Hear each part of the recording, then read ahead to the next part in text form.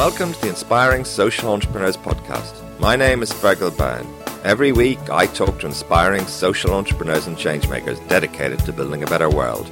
Here, they tell their stories, the highs and the lows, and share what they have learned to help other social entrepreneurs and changemakers on their journeys.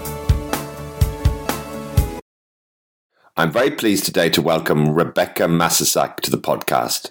Ms. Masisak is CEO of TechSoup, a non-profit international network of NGOs that provide technical support and technological tools to other non-profits and social benefit organizations. Ms. Masisak joined TechSoup in 2001 to launch its e-commerce donation platform, moving the organization from a local San Francisco Bay Area focus to a national reach.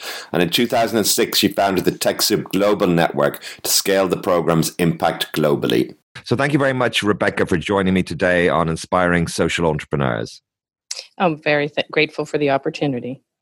Wonderful. So TechSoup, very interesting organization, and you've done a lot of work and immense impact. Can you talk a little bit about where the original idea came from and what you do at TechSoup, Rebecca? Sure. So the original idea for TechSoup came from our founder, Daniel Ben-Horan, who was very engaged in kind of the first true online community, The Well, in the San Francisco Bay Area. Yeah. And Daniel had been a journalist by background, and in getting engaged in The Well, he was, very interested in community activism, and noticed that there were these kind of technical people who had this sort of culture of wanting to engage and give back, but they didn't necessarily connect with social activists and nonprofit folks. And so he saw that as an opportunity to help people mentor who knew something about the technology with his social activist friends who needed the help, as the PC became popular and so forth. Yes. So that's really where the roots of the organization came from. Daniel wasn't so much a technologist as a social activist, but we saw the benefit of a stronger technology skill set and capacity within the sector. Right. Now, clearly, there are all kinds of technologies that we're embedded in. So many technologies today. Even people using their computer at home. How do you define where exactly the kind of technological solution you provide, and what kind of organizations are you focused on delivering to? Well, we're focused on helping a wide range of organizations. There are more than 12 million nonprofit social benefit organizations in the universe. And really, they all can benefit from more capacity to use technology, to access it for their work. It's not about the technology itself. So it's not that we focus on any one kind of technology. In fact, often we're focused not just on software or hardware, but also on skills for how do you do digital storytelling, for example, or how do you more effectively, do fundraising and outreach? So we're focused on ways that technology enable that, and we work across a wide spectrum of technology that keeps evolving and changing, frankly, because as you're well aware, there's a lot of disruption going on in the space. Absolutely. And what kind of organizations then, geographical focus and scale and kind of structure, mostly are you dealing with? Well, we've reached about 1 million nonprofit organizations. We serve 236 countries and territories, so everything that's other than the U.S. embargoed countries. And obviously, in some countries, we've only served a few organizations, and in other countries, we've served hundreds of thousands.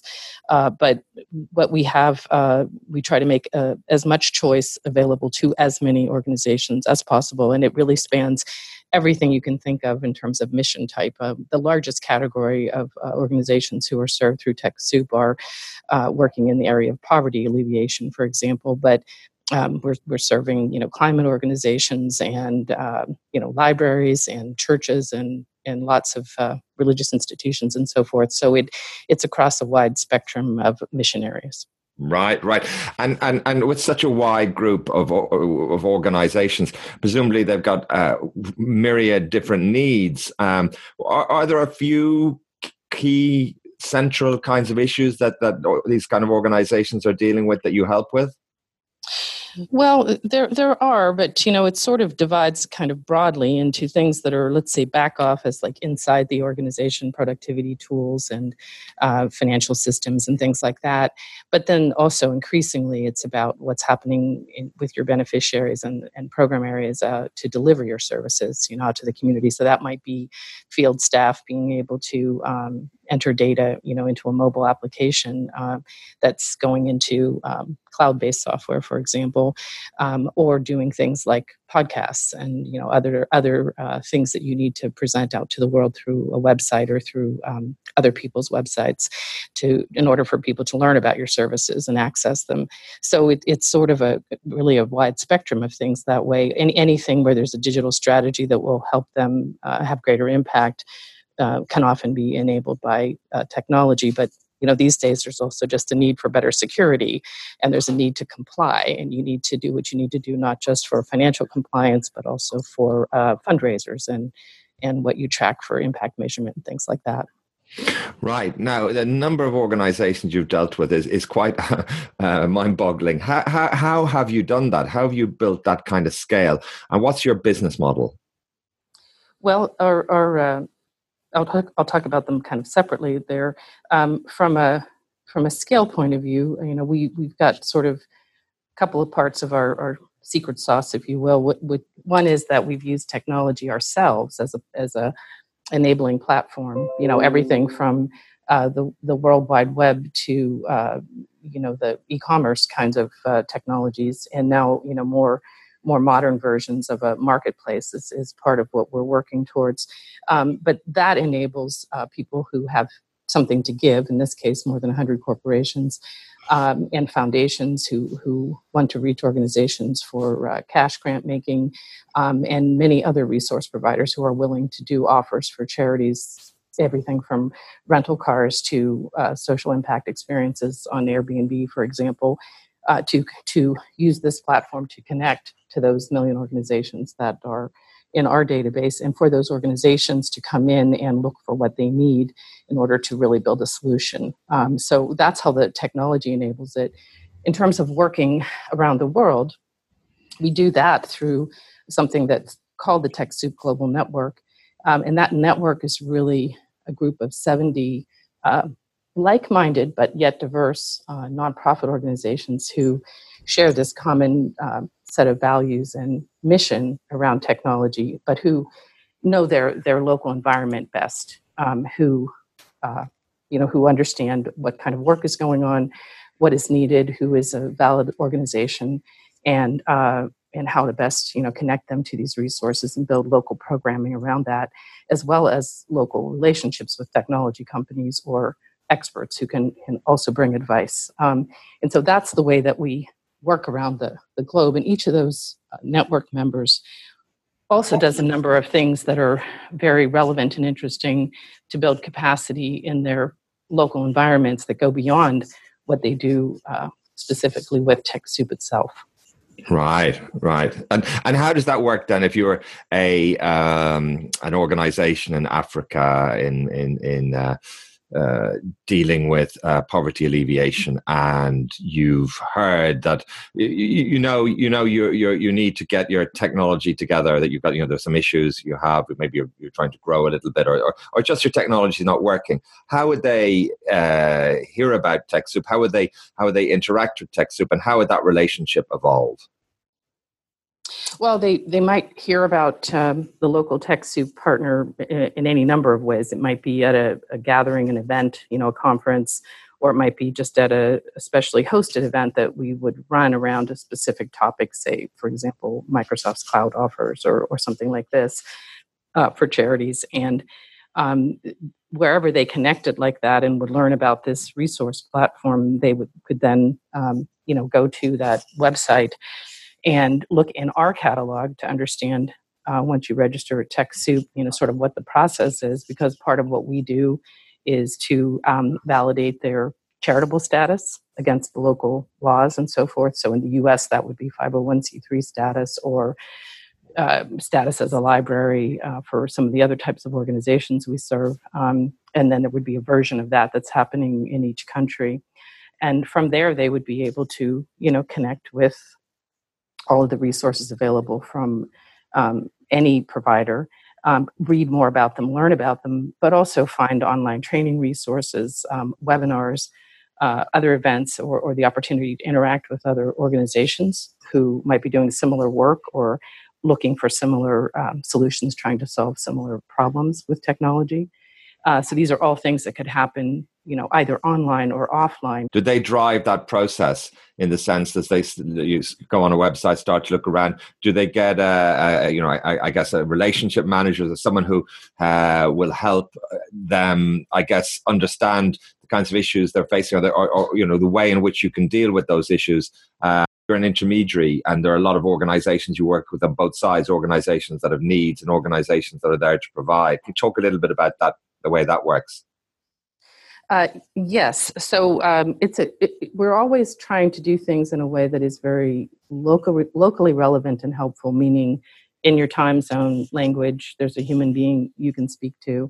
But we're also doing things at scale. So if we develop some, excellent training around using, Google Analytics online, there isn't any reason that training can't be used everywhere, across 200 countries.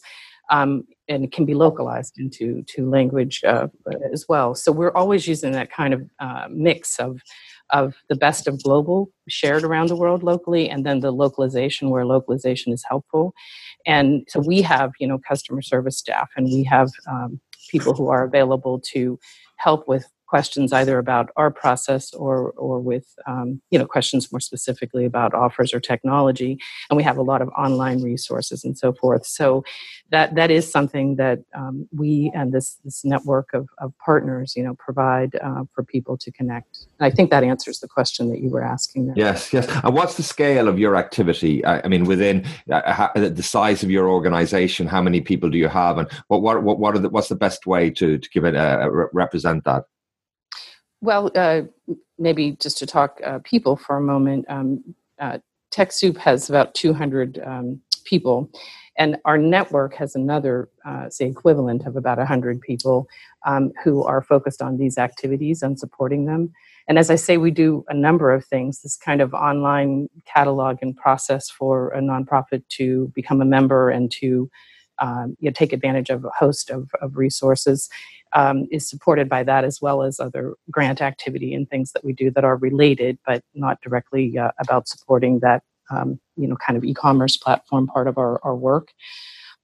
So perhaps that gives a size of scale. Every year we will work with, through that catalog of offerings, about 160,000 organizations, again, spanning all sizes and all mission types. We have probably 80% of the organizations who come to TechSoup for resources have an annual budget in US dollars of less than $2 million a year.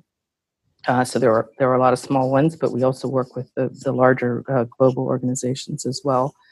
You asked earlier about our business model, so it might be yes that a little bit. So we are a social enterprise. We are a nonprofit organization, and we do have, in addition to the U.S.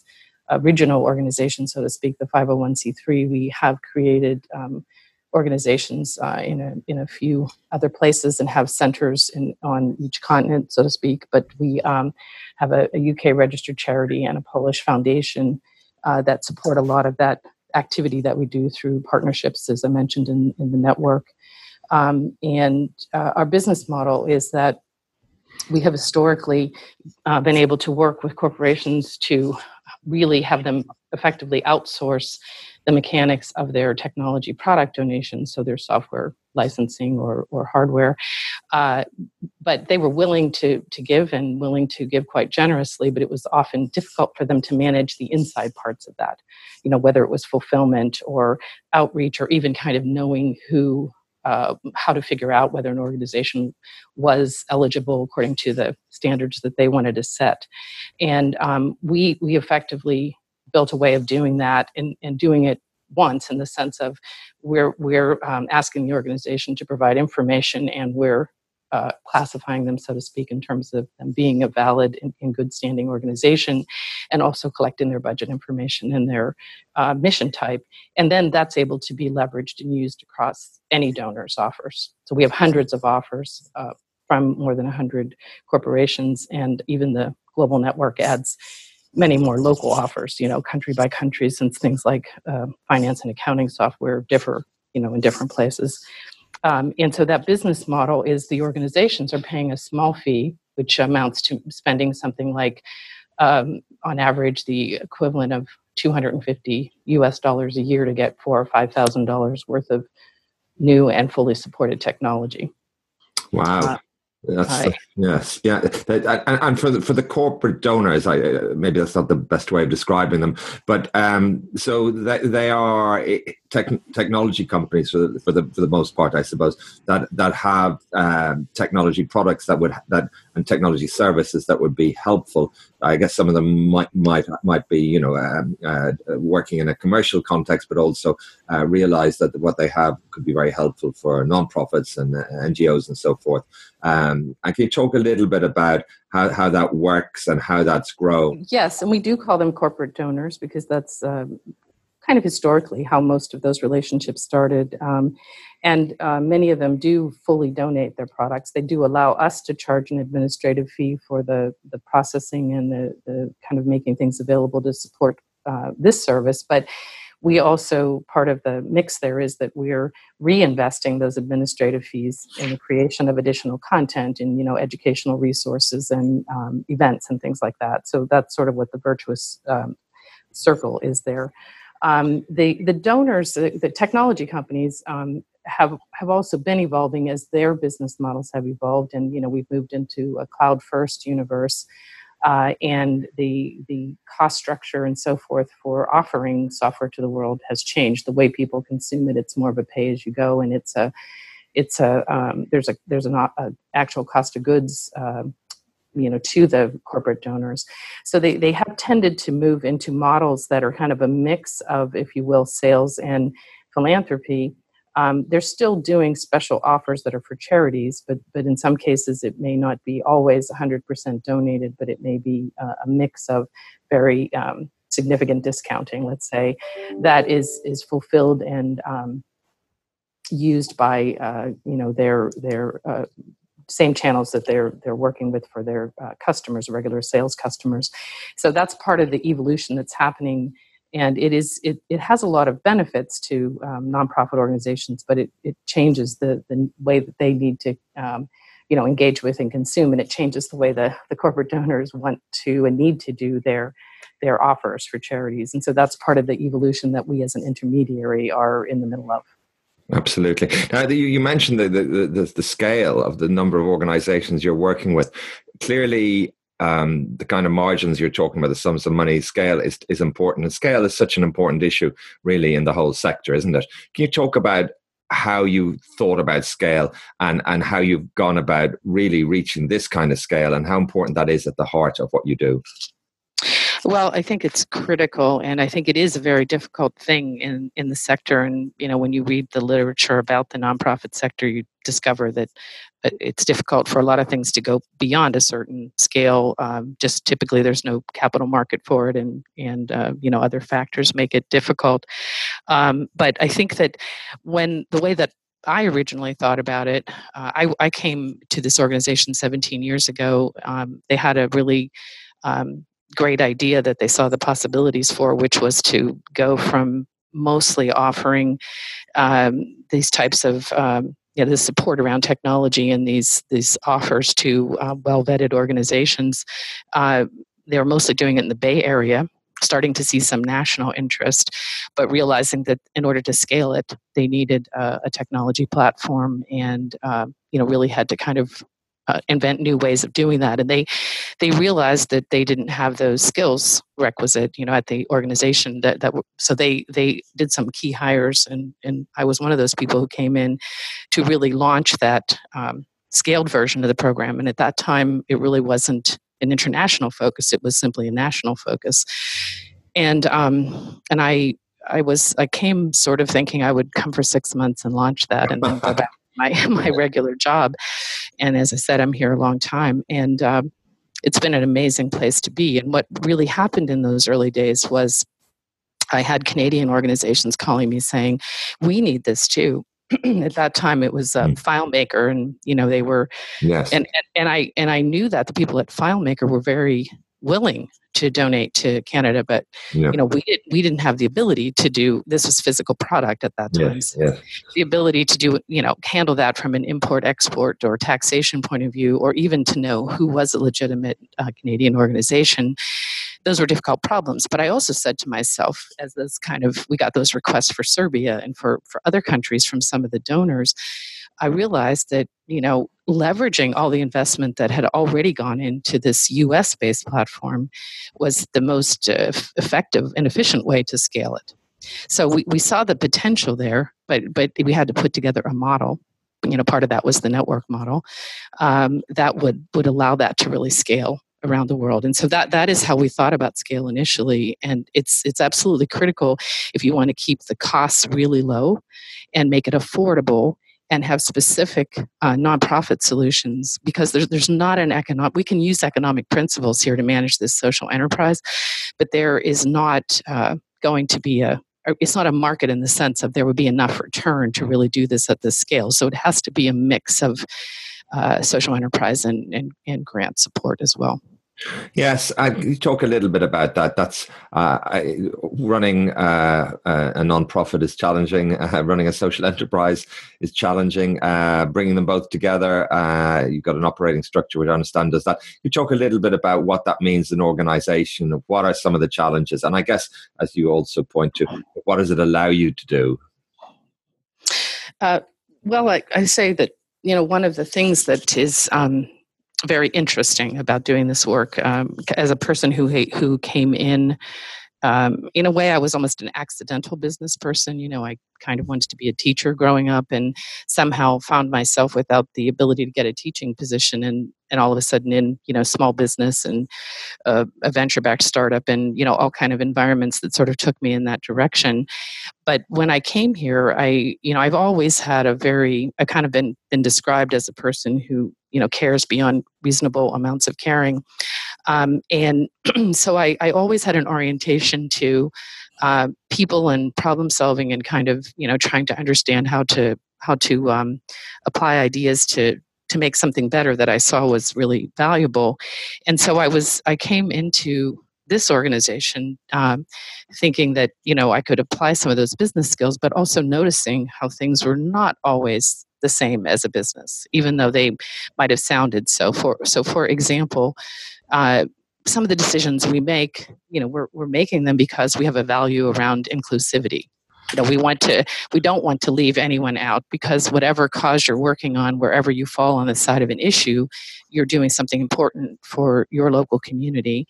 And whether we can say that there are enough organizations, whether health clinics are more important than, volunteer firemen, or whatever the case may be, we're not making that choice really. We're just, trying to support more broadly. So you're not always making your decisions based on pure economic returns, but at the same time, you need to be sustainable, because if you go away overnight from not being sustainable, you don't help anybody, obviously. So just kind of always balancing those two views has been challenging, and sometimes results in decisions that might not appear totally rational with one lens or the other, but yet collectively, are the right kind of decisions to make. And we have never tried to be 100% sustained by our earned revenues from our social enterprise, although we have been close to it. We've been, 88 to 90% of our budgets always been covered by that. But we also very much seek grants, because we think that those are good investments that either foundations or corporations are willing to make, that let us add functionality that both meets objectives that those funders may have, but that also can be leveraged to strengthen the model across everybody we're serving. So we try to build things as a capability that underlies the work we do and allows us to bring new value and new impact and new services, but obviously always meeting the confines of the grants and the requests that are coming from the people that are funding it, and that balance is not always easy to navigate, because we want to maintain objectivity and independence and be a platform of choice, and we can't often technology companies are quite they love their own technology and they want it to appear the best, and they sometimes in a competitive landscape see themselves competing with others, right? And we're in a cooperative landscape here. Yes. And so we sometimes are a little bit navigating the middle of that, and also encouraging people to put their philanthropic or charitable hat on for the benefit of the sector. And I'm happy to say that most of these people that we work with are in the part of the corporation who really see that and share those values. But it can be challenging, nevertheless, to kind of give everybody the placement that they'd like and the visibility, and also support what they want to do and make it sustainable. Yes. No, it's interesting. You mentioned the range of technologies. I just wonder, how well do the NGOs in general understand, their needs, understand on the one hand their needs, I guess on the other hand, the potentials of the technologies that are there. You talked a little bit about this question of skills, but you may find an organization that may perceive it's got, one set of problems, but actually if you looked at that, you realize you could see that, potentially they could really transform the way they operate by incorporating various technologies and so forth. How what's your experience? How well do NGOs understand that their needs, and how does that happen in terms of them clarifying? And I guess in one sense, it's also potentially endless. New technologies are coming out, and there are already, many very powerful technologies. How do you know where to draw the line in terms of, what other super technology, might have a, magical impact, if you get me? Yes, I do. And all true parts of the statement there. Well, I'll kind of focus first on your question of how well do NGOs understand their needs. I think that NGOs understand their needs extremely well, not their needs for technology, right? But what problem are they trying to solve? They understand it better than the rest of us do. And I think that the technology companies, understand the power of their technology, kind of what it can do, how it could bring much more value often than people are realizing from it. But there's still a pretty big gap between those things. So sometimes what happens with the NGOs, often they don't have professional technology staff. They don't have funding for technology. It's considered sometimes overhead, right? Which is a negative thing. But they need to have, they often need to meet funder requirements even for reporting or tracking things. They need to have a website for people to discover them. That's how people find people today, right? To help them. So they need things that involve managing technology, but yet it's very under-resourced typically. Sometimes they have volunteers, they have board members, sometimes they can find someone locally who is a consultant and works with nonprofits, but that's still a very kind of spotty landscape. So what we have a division in TechSoup called Caravan Studios, and what Caravan really specializes in is kind of a design thinking methodology that works with cohorts and groups. Like we have something called the Safe Shelter Collaborative, where we're working with people who are, either in domestic violence or human trafficking areas, who are really talking together about their needs, their problems. What are they trying to solve? And in this case, getting shelter more quickly to people when they need to have a reason for needing shelter. And technology can help solve that, but we don't want to turn all those organizations into a technology organization who is going to know how to, design that, develop it, maintain it, and offer it. So what we're doing is really helping them talk about the need they have, and then helping to shape it into something that an application can be useful to, and developing and offering those kinds of applications. So this is another future direction that we intend to build on. But I talk about that just to say that part of the issue with organizations is to really help them translate those needs into nonprofit specific solutions that will be useful to them. And I think that gap in between them understanding their needs, but then understanding what technology can do for them is an area where we can bring a lot of value and do bring value today.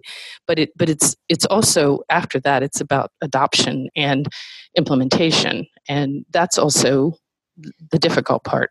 It's hard enough to get the resources and know what you want to do, but then even once you know that a particular technology can help you, it's not so easy to actually implement it successfully, and to get your users to understand it, and to have your data in order so that when you actually have this new dashboard you can look at with results, whether it's from your financial system or something like Power BI or Tableau software. I mean, you need that data underneath to really have all the elements that you require. And in doing that work across an organization, particularly when you've got people who have programmatic information in Excel spreadsheets or on paper, that's a significant piece of work as well. So that's not solved by the software or hardware.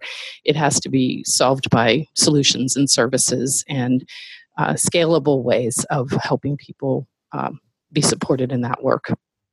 Yes. Can you? I'd like to talk maybe finally, really about the funding, how you've been funded, and your recent direct public offering, and questions like that. But I guess just before that, can you talk a little bit about what is the funding environment like for these NGOs? Because technology seems to be a slightly problematic area in the sense that. I guess if you're a foundation, you might be willing to provide money to help particular farmers in particular parts of the world and so forth, and you can see the impact of that maybe in a way which with technology can be quite difficult. A platform which supports other users, which it's quite difficult to pin down what the actual impact of that is like. To measure that impact, and I have heard this before that. Technology platforms can be difficult to fund. Yes, I do. As I kind of said earlier, I don't think it's very easy for organizations to get their technology, infrastructure funded.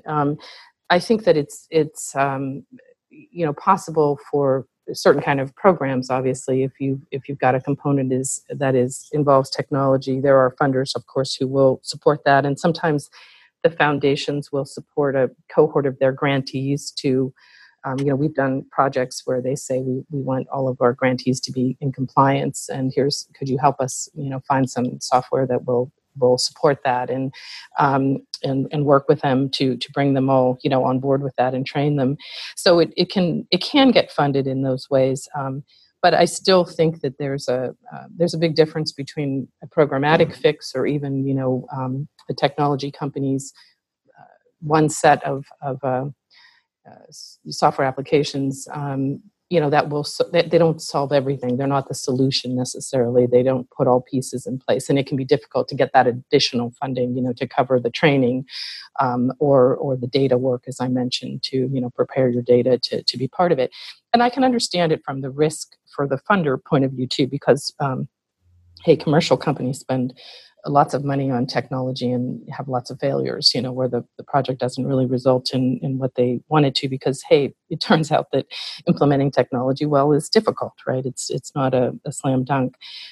So I understand, why in some ways there isn't more funding specifically for it. But I really believe that there's so much potential that I hope we can all get a little bit smarter about how we understand the issues and talk to each other about them and position them. And I think that a platform like TechSoup is a great place to do that. We can help to mitigate some of those risks, and we can also help to educate, various parties around it.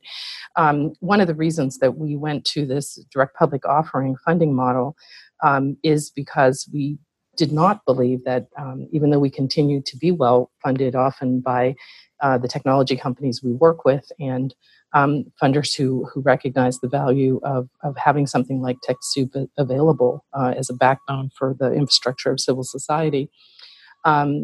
Nevertheless, we felt that in order to really scale this in a short enough time frame, because the needs are now, and the change that's happening with technology and digital transformation is already well underway. We thought to go out to a broader community. So some of the funders who already support us are supporting this as well, and we're happy to take grants as well as the the debt that is part of the direct public offering. But we also know that our whole entire scale up to this point has been built in part by these small administrative fees, relatively speaking, that nonprofit organizations have chosen to pay by coming here for resources. And so we wanted to offer even the smallest investors who are working for social impact directly themselves and seeing the benefits of what technology could do. We wanted to offer them the opportunity to have a stake in TechSoup, to provide a loan that would get paid back with interest, so kind of pay it forward and give us the chance to build the services they need, and also give them a high level of engagement to provide direction and guide us. Yeah. How's the campaign going? Where are you with it now? It's going quite well. We have a sort of an overall umbrella campaign of growth capital, and then within it, the direct public offering is a part of that. And within the offering, the overall campaign has a goal of $11.5 million. We launched in November, and we already have raised overall more than $5 million within the direct. The DPO, the direct public offering itself. We've got investments from $50 to $1 million. We've got 3 different categories of investors. So we've got the smaller as a minimum as low as $50, and we've got the kind of intermediary level of investors, and then the more significant with a minimum of $50,000. We're happy to have all of them, and I'm happy to say we've so far seen a mix of it, and we've had a very I think a very good response from people who feel more engaged by that process and that opportunity to invest in us. And we're really just getting going. It was kind of difficult to launch pre the holiday season. And yes. I'm happy to say that we, even though it was a little later launch than we would have hoped for, but that's kind of how things happen when they're coming together at the end, we still decided to go forth with it. And so we've done very well for a very strong start, and now we'll get into a season of a different kind of engagement to get more investors involved. Brilliant. Can you tell me about the direct public offering structure, and I think you could say generally about that? Yeah, you mean what the 3 tiers of investors are and the specifics there? Yes.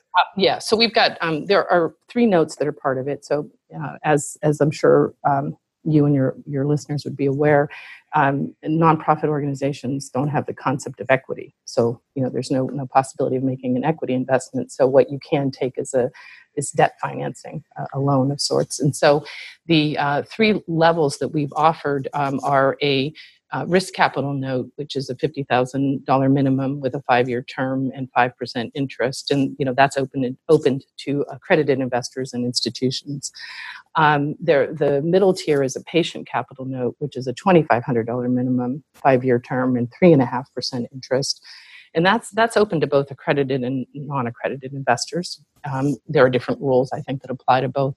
And then the last tier is the community capital note with a $50 minimum, 5-year term, 2% interest. And that's really open to anyone.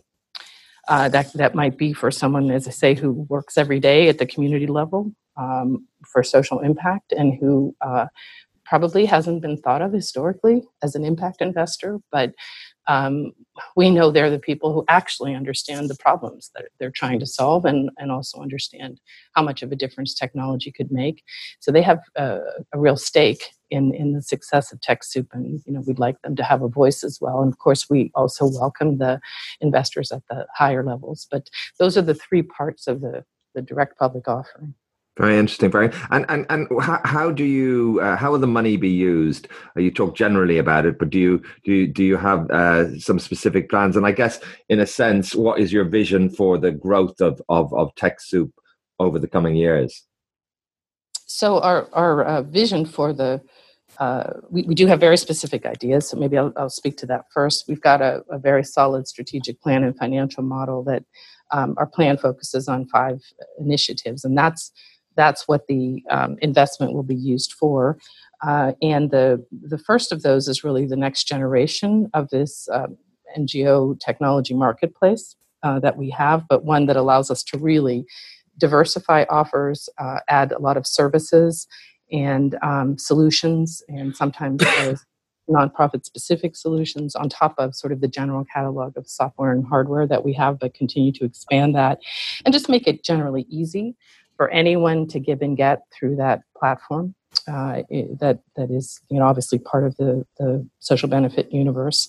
The second area is really taking the database that we have and the process we have for validation of organizations and their structures.